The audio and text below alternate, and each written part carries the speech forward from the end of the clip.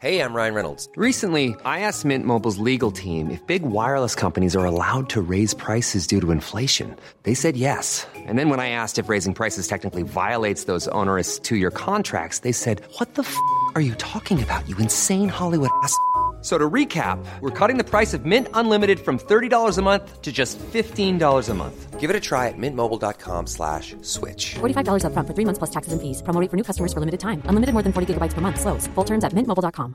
When you're ready to pop the question, the last thing you want to do is second-guess the ring. At BlueNile.com, you can design a one-of-a-kind ring with the ease and convenience of shopping online. Choose your diamond and setting. When you find the one, you'll get it delivered right to your door. Go to BlueNile.com and use promo code LISTEN to get $50 off your purchase of $500 or more. That's code LISTEN at BlueNile.com for $50 off your purchase.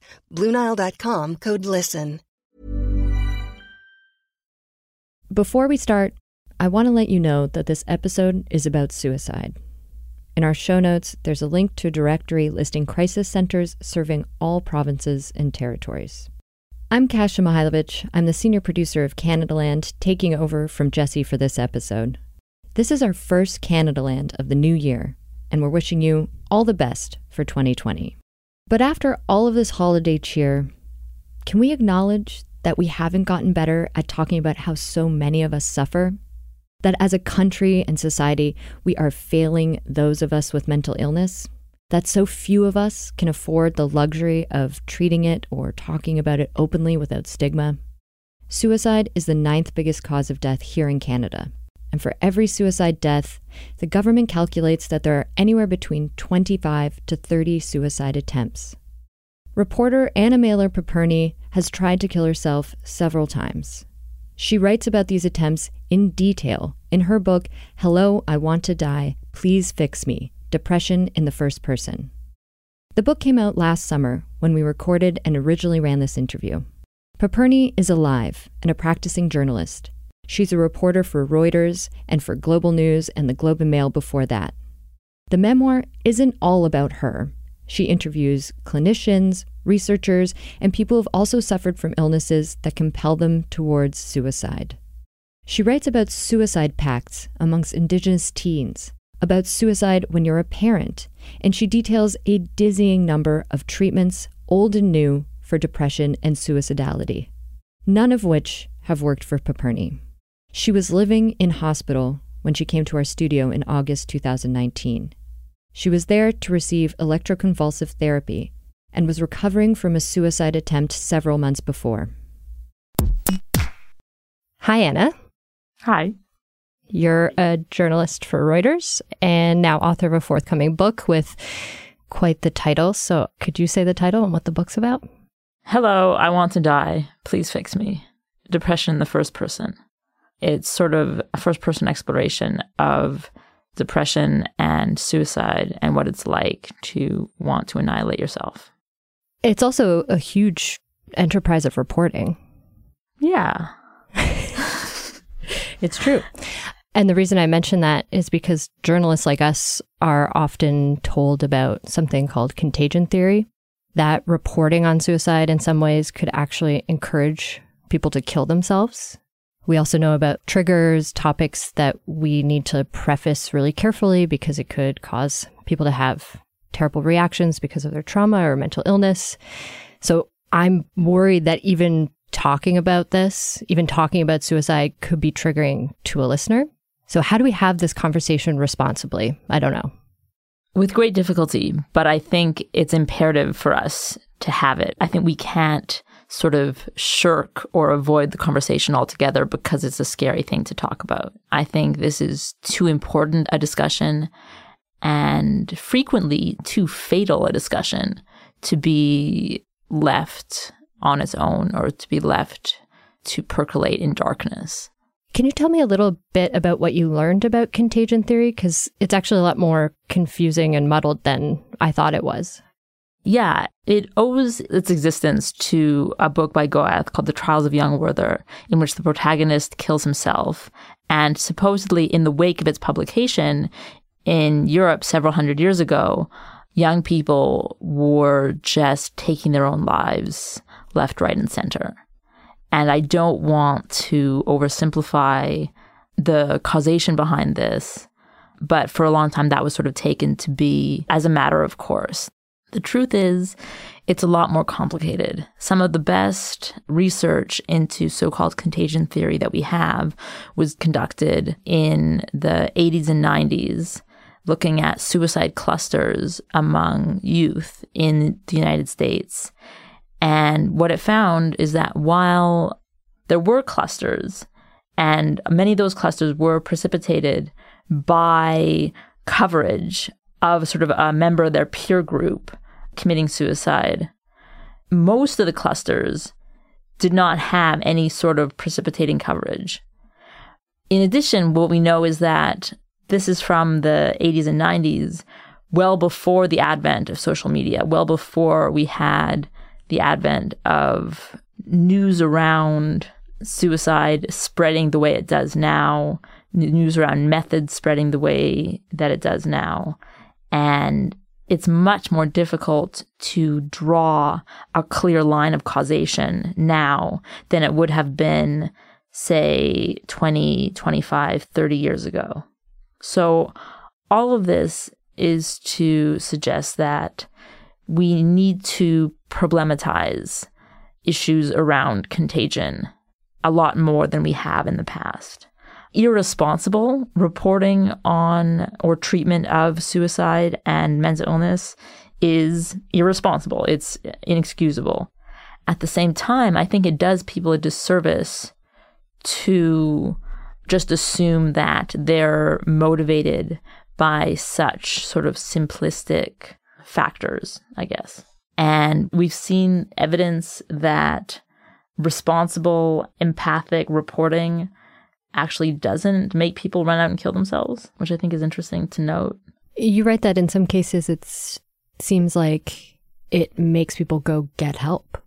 Yes, we saw in Ottawa, in the wake of these two very high-profile youth suicides, the Children's Hospital of Eastern Ontario sort of looked at admissions to their children's psych emerge and found that they were overall seeing more people coming in, but they weren't any more acute.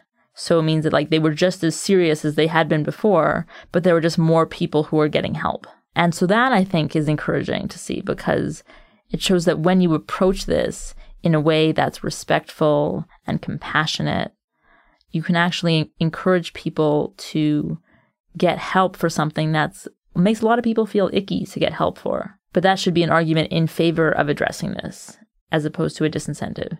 Yeah, that kind of leads me to the question of why you wrote this book, especially given that in this book you say that every time you've told someone you have a mood disorder, you've regretted it. It's an intensely difficult thing to talk about. There is a part of me every single time I open my mouth that's saying like, really? You really want to say that? But for me, there are stupid, selfish reasons for writing it, and then there are journalistic reasons for writing it. The stupid, selfish reason, I could have just written like a diary, but I found that I needed to express myself and just like write out my own misery. So that was that. But I found from a journalistic perspective, there was a gap in the discourse, both a reporter's perspective, but also from an average patient's perspective going through life. There was a gap that I needed to fill. There were aspects of fighting this illness that I was going through that I wanted to imprint on the page. You've chosen to go into quite a lot of detail about your suicide attempts, like the method and its effect on your body. And I'm wondering why you've made that decision. I had to make it really brutally real for people. And that was just my own personal approach. I think it's too easy to hand wave suicide away. Whereas, like, I think what's much more immediate and painful but important is to give that immediacy with the methods. And also, I think, I mean, these aren't suicide methods because they didn't work. They're just attempted suicide methods.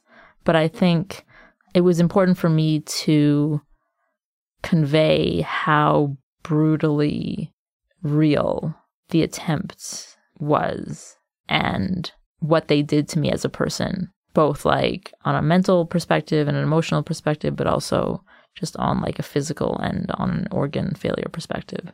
And a sense of what this does to you, what this does to your family, what this does to you watching your family hating everybody involved. That, I think, is an imperative kind of conveyance. And it is devastating. It feels like war reporting. Really? Yeah, that's what I thought when I read the opening. I was like, this feels like listening to like a war report. But the war is like on yourself. On yourself, yeah. Thank you. I mean that as a compliment. I do. Along with the huge amount of reporting in this book, there's also so much from your own life. So as much as you want, can you tell me what it's like for you to feel suicidal? It's like you're always thirsty and there's no respite from it. There's no break. There's no relief provided.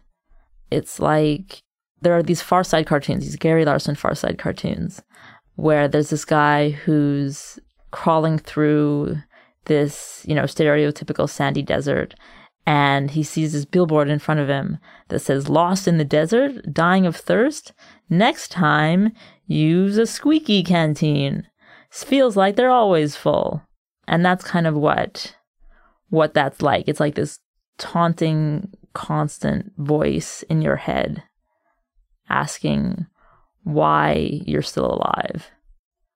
And that's painful.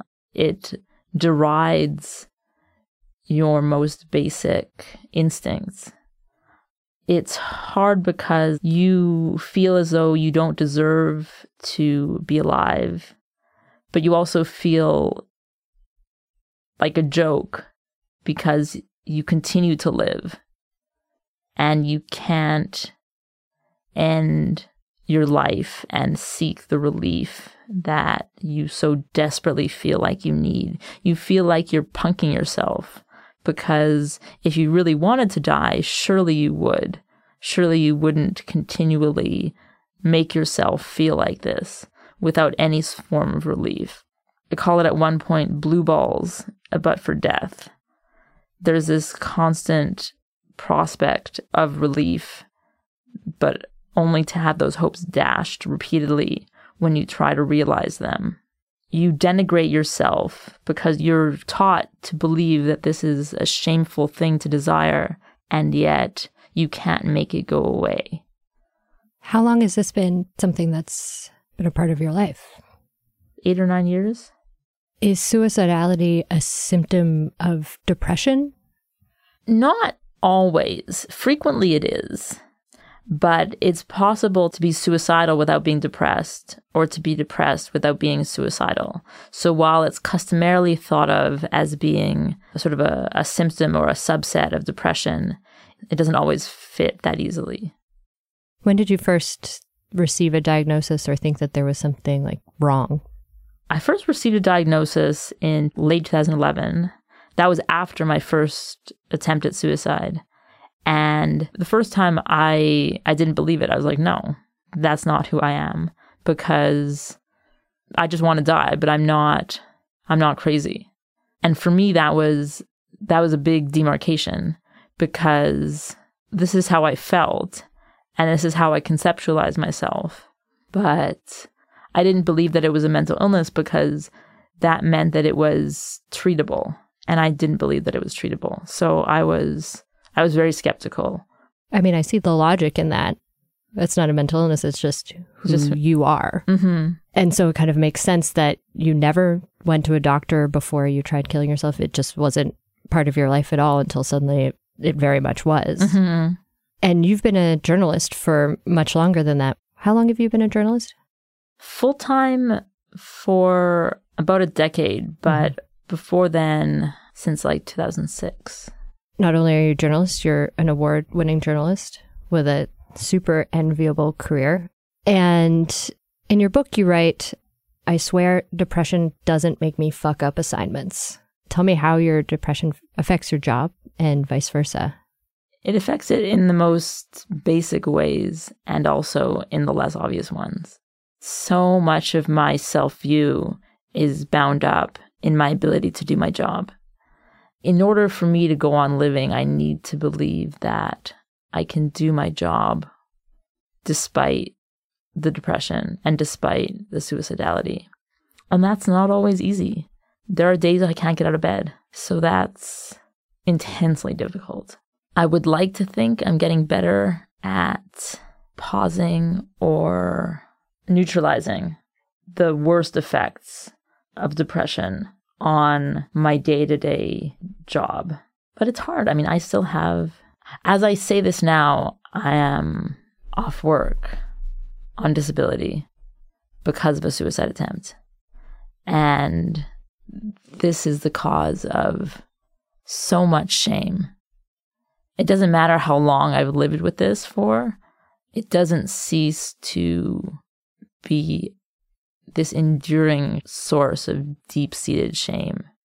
So that's tough, but I need to believe and I need to continue to operate on the assumption that this doesn't make me a liability in my job, because that would be too painful to countenance. So I tell myself that, and I learn in fits and starts how to neutralize suicidality and the mood disorder when it starts to encroach on my professional existence. But that's also continually a challenge. I wish I had a better answer for how to make it less of a problem. In the book, you write about the feeling of chasing an assignment. Is there something about journalism that you think is helpful for your depression, or something about the cycle of it that you can work with better? It's hard for me to say because I've never had a full-time job outside of journalism since I have been working full-time. But I do know that the structure of journalism, especially as it exists in the 21st century in North America, in Canada, is for me both a lifesaver and a constant threat, that I need to remain aware of its effects on my daily existence, even as I sort of cling to it for dear life. Explain that more to non-journalists. Like, how is it a lifesaver? Because it gives me a reason to wake up in the morning. It gives me a reason to get out of bed. And that's incredibly important when you have an illness that destroys you first thing in the morning, and also other times of day, but especially first thing in the morning. So it's important to have this motivating factor propelling you out of bed when every other inclination is calling on you to do the exact opposite. Having a story to chase pushes me forward in a way that other things don't. It's interesting because in some ways journalism is much harder and is often a near fatal challenge because, I don't know if this is something you've encountered, but the existential angst around journalism is often intensely difficult to surmount. And so that's tough when your health problem is existential in nature. Like you're thinking, is anyone actually reading this? Is this Does anything I do matter? Yes.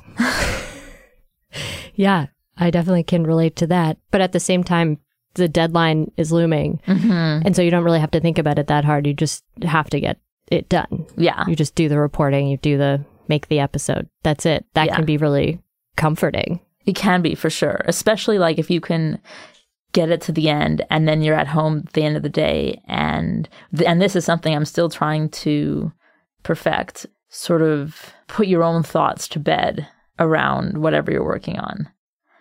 And that's really, really challenging. But if you can do that, so if you can have the thing propelling you forward in the morning, but not keeping you up at night, then that's sort of the best of all possible journalistic worlds.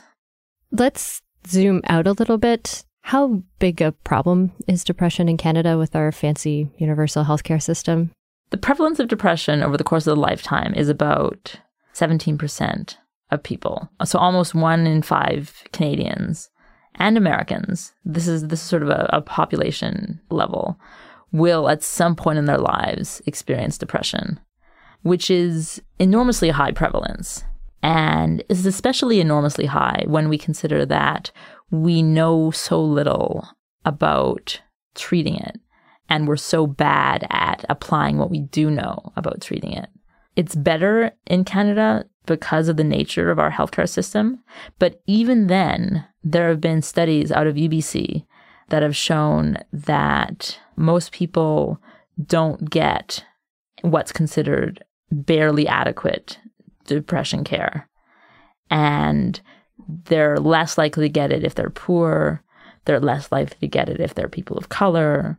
What continually astonishes me is that we apply so poorly the lessons we learn from other areas of mental health care and other areas of healthcare when it comes to putting people in touch with psychiatric care. Psychiatrists, for the most part, are covered, but they're not available almost at all.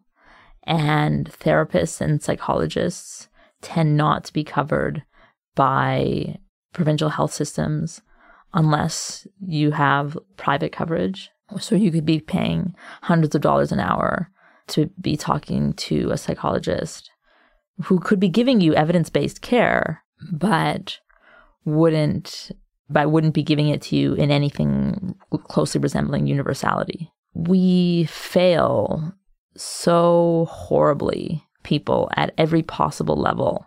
And then we wonder, like, why this illness, why this disease state is so debilitating for so many.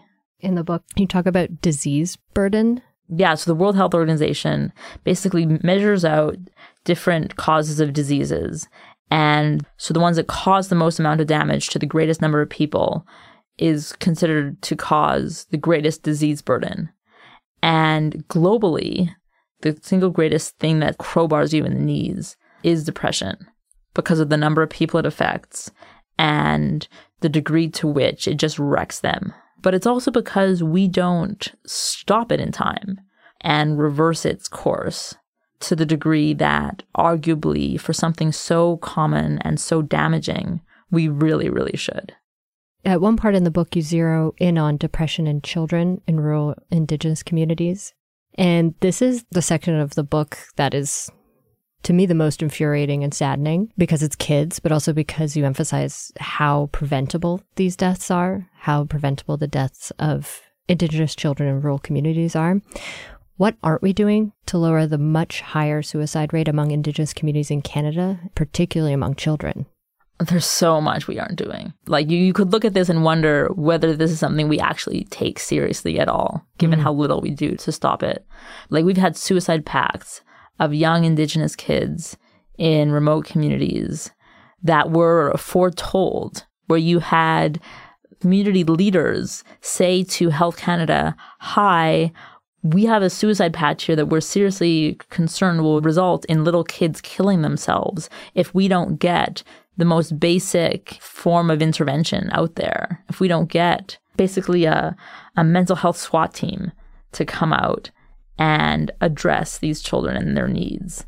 And because it was at an awkward time in the funding cycle, the funding wasn't there, the people never came out, and little kids killed themselves.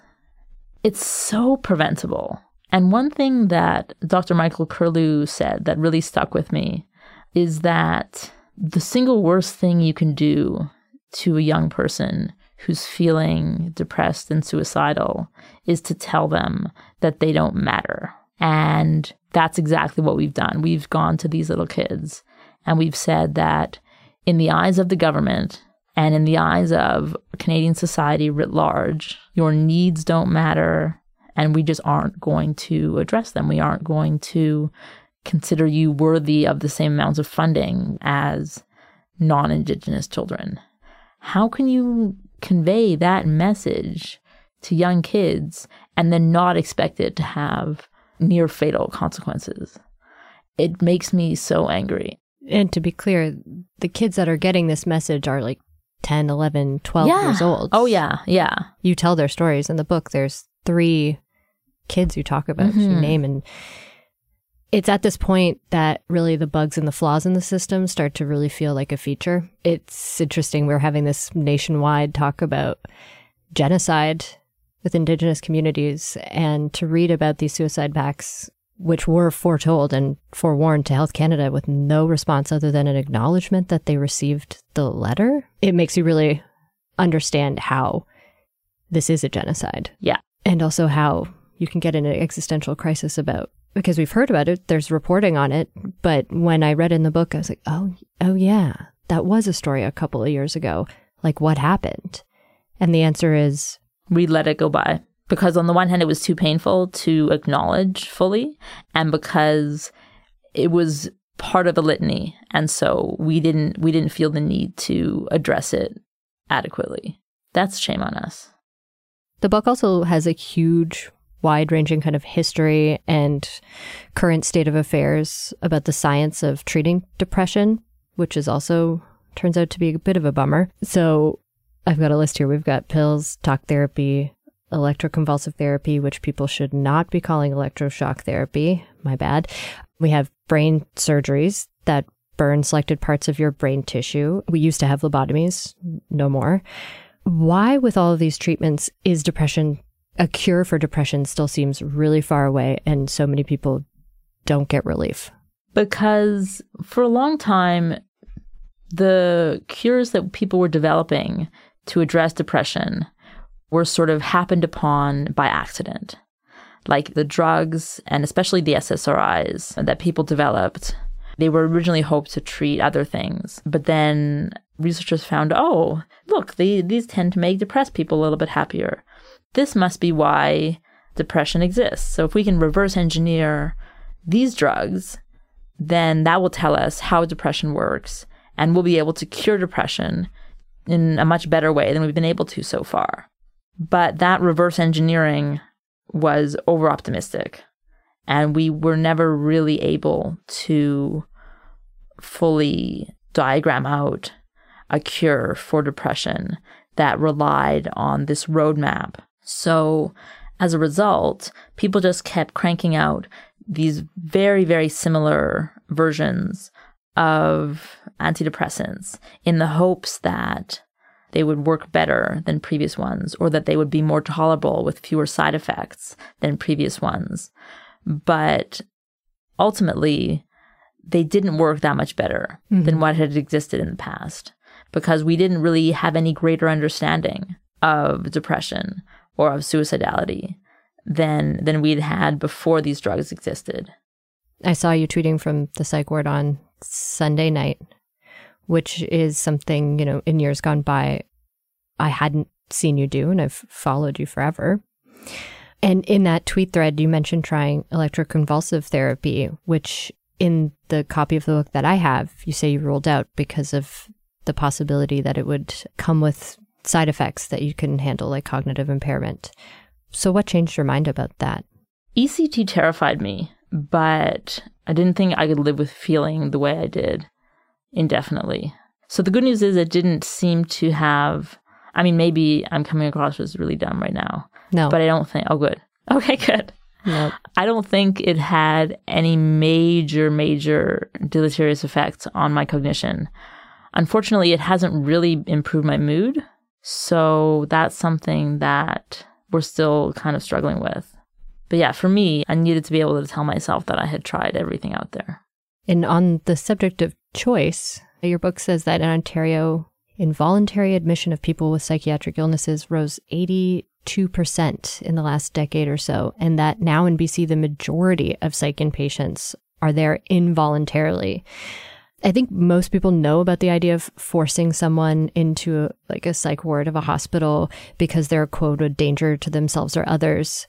But can you tell me more about how long these people stay in the hospital, what happens to them there, and why are we doing it more and more? Yeah, this finding blew my mind because I don't think we've seen anything out there that sort of really makes clear why we're having this increase in coercive treatment for mental illness. So in Ontario, for example, it starts out with a 72-hour Form 1, which have increased, which means that a doctor, often at the urging of a judge or a police officer or a family member, thinks that you can't be trusted to make your own decisions.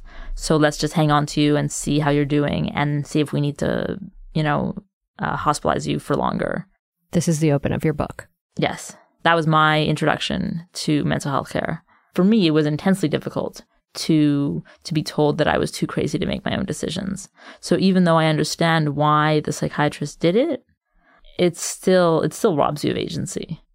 So, and then after that comes a Form 3, which is for 2 weeks. And that's also increasing. And then a Form 4, which is for a month. That's increasing as well. Right now, I'm living voluntarily in a psych ward, but a lot of the people I'm living with are there on forms. And it's hard. I've talked to a lot of people about why this might be happening, what to do about it. Most people don't really know, because doctors, if you ask them, they claim that they no more readily form people now than they did in the past. Whether that's the case, whether we should take that with a grain of salt, I'm not sure. But it's not a benign increase, because this increasing reliance on coercive treatment makes people mistrust themselves. It makes people mistrust the, medical community.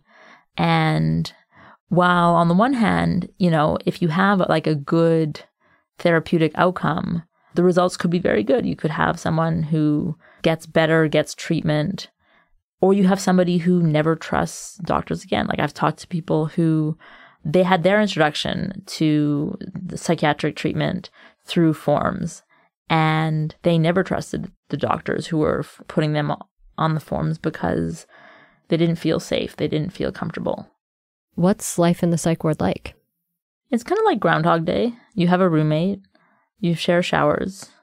There are groups. I'm actually missing movie day to come here. Thank you. You are very welcome. Do you know what the movie is? No. So it could be a bad movie. It could be a bad movie.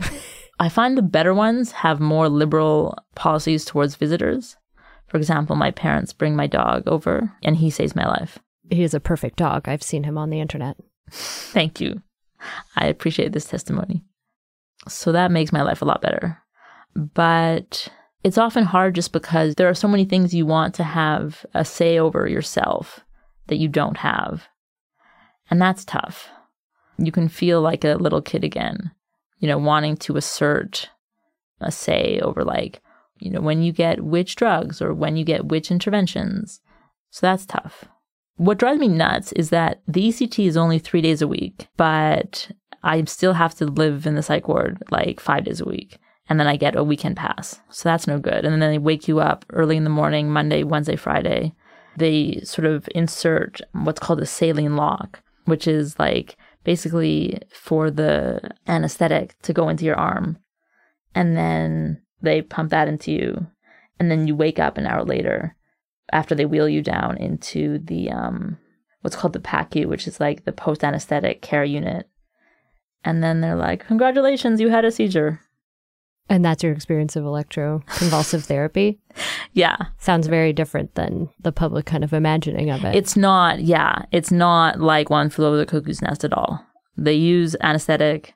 The biggest risk of complications is from the anesthetic and all the other stuff they give you, because the actual seizure is relatively straightforward. And why would making you have a seizure get rid of your depression? We don't entirely know, but we think it's because it's like a forced reset of the neurons. So it's like if you took your computer in and the IT person is like, have you tried turning it off and then turning it on again?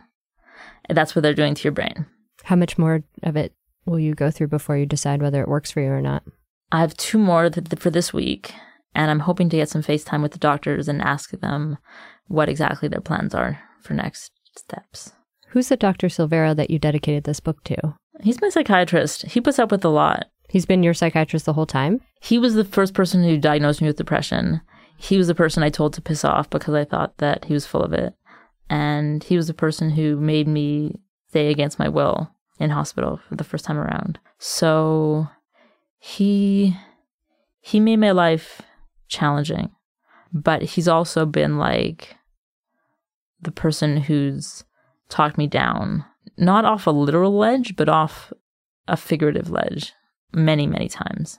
One thing that I would like to get across is how important it is to have really good practitioners and clinicians. They can make the difference between a life that's worth living and that's not. What do you want someone who's listening and has suicidal thoughts to hear from you today, in addition to everything we've just talked about? First, I want to say I'm sorry. That's a really, really horrible way to feel. And I don't want anybody to minimize that. But what keeps me going on days when I don't want to keep going is the conviction that this is an extrinsic problem. So this is not part of who I am, but this is an illness that is external and that is combatable. I need you to believe that for yourself because it's too painful otherwise. It's inexcusable how bad we are at treating this, but I do think we are getting better. And that's important because you deserve effective treatment. Well, I'm sad that this book has to exist, but you're a fucking good writer and a good reporter, so I'm glad that you're the one who wrote it. Thanks so much, Hannah. Thank you so much. Thank you for having me.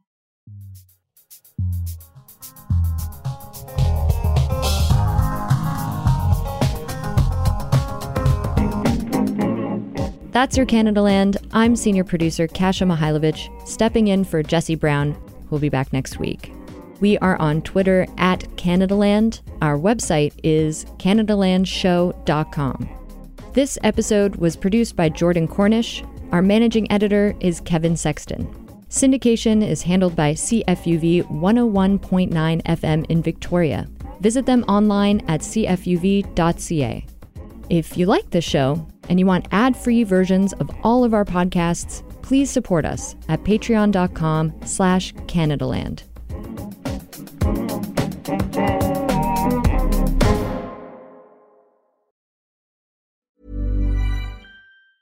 Step onto the legendary clay courts of Roland Garros, where the world's best players battle it out for a chance to win the French Open title. Tennis Channel Plus is your place to watch. Stream every court from your phone or smart TV, live in HD.